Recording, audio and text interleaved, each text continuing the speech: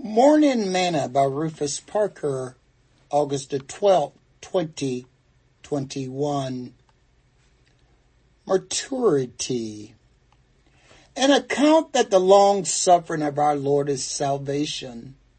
Even as our beloved brother Paul, according to the wisdom given unto him, have written unto you, as also in all his epistles, speaking in them of these things, and which are some things hard to be understood, which they that are unlearned and unstable wrest, as they do also the other scriptures unto their own destruction.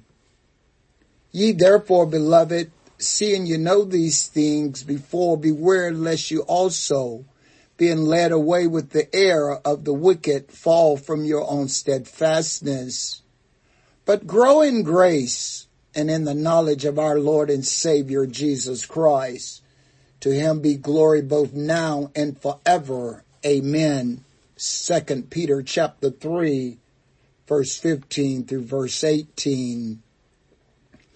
Today's morsel. I am afraid as I sit and listen in church, I hear people saying and teaching that we're still growing in the Lord.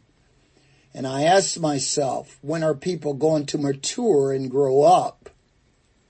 Is the reason many who are struggling in their walk with God in the church due to a lack of maturity because they are being handled and spoon-fed? As I study the gospel, I see the immaturity of the apostles of Christ during his calling of them and the teaching of them during the first 3 years. But after the day of Pentecost and them receiving the Holy Ghost, they seem to have matured and become committed to the things of God. We do not read after the original 11 apostles after the day of Pentecost that received this Spirit who went back from their calling. I read that they each gave their life for the gospel.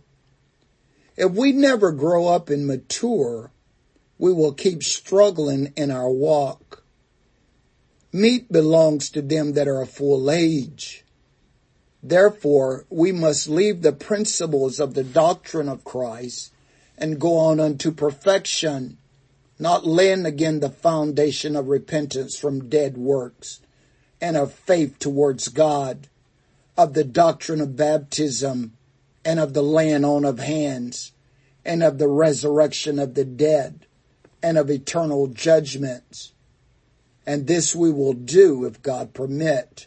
Hebrews chapter 6, verse 1 through 3, emphasis mine. Sing this song with me today.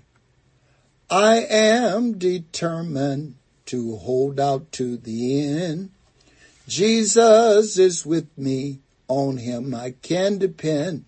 For I know I have salvation, for I feel it in my soul. I am determined to hold out to the end. Thought for today.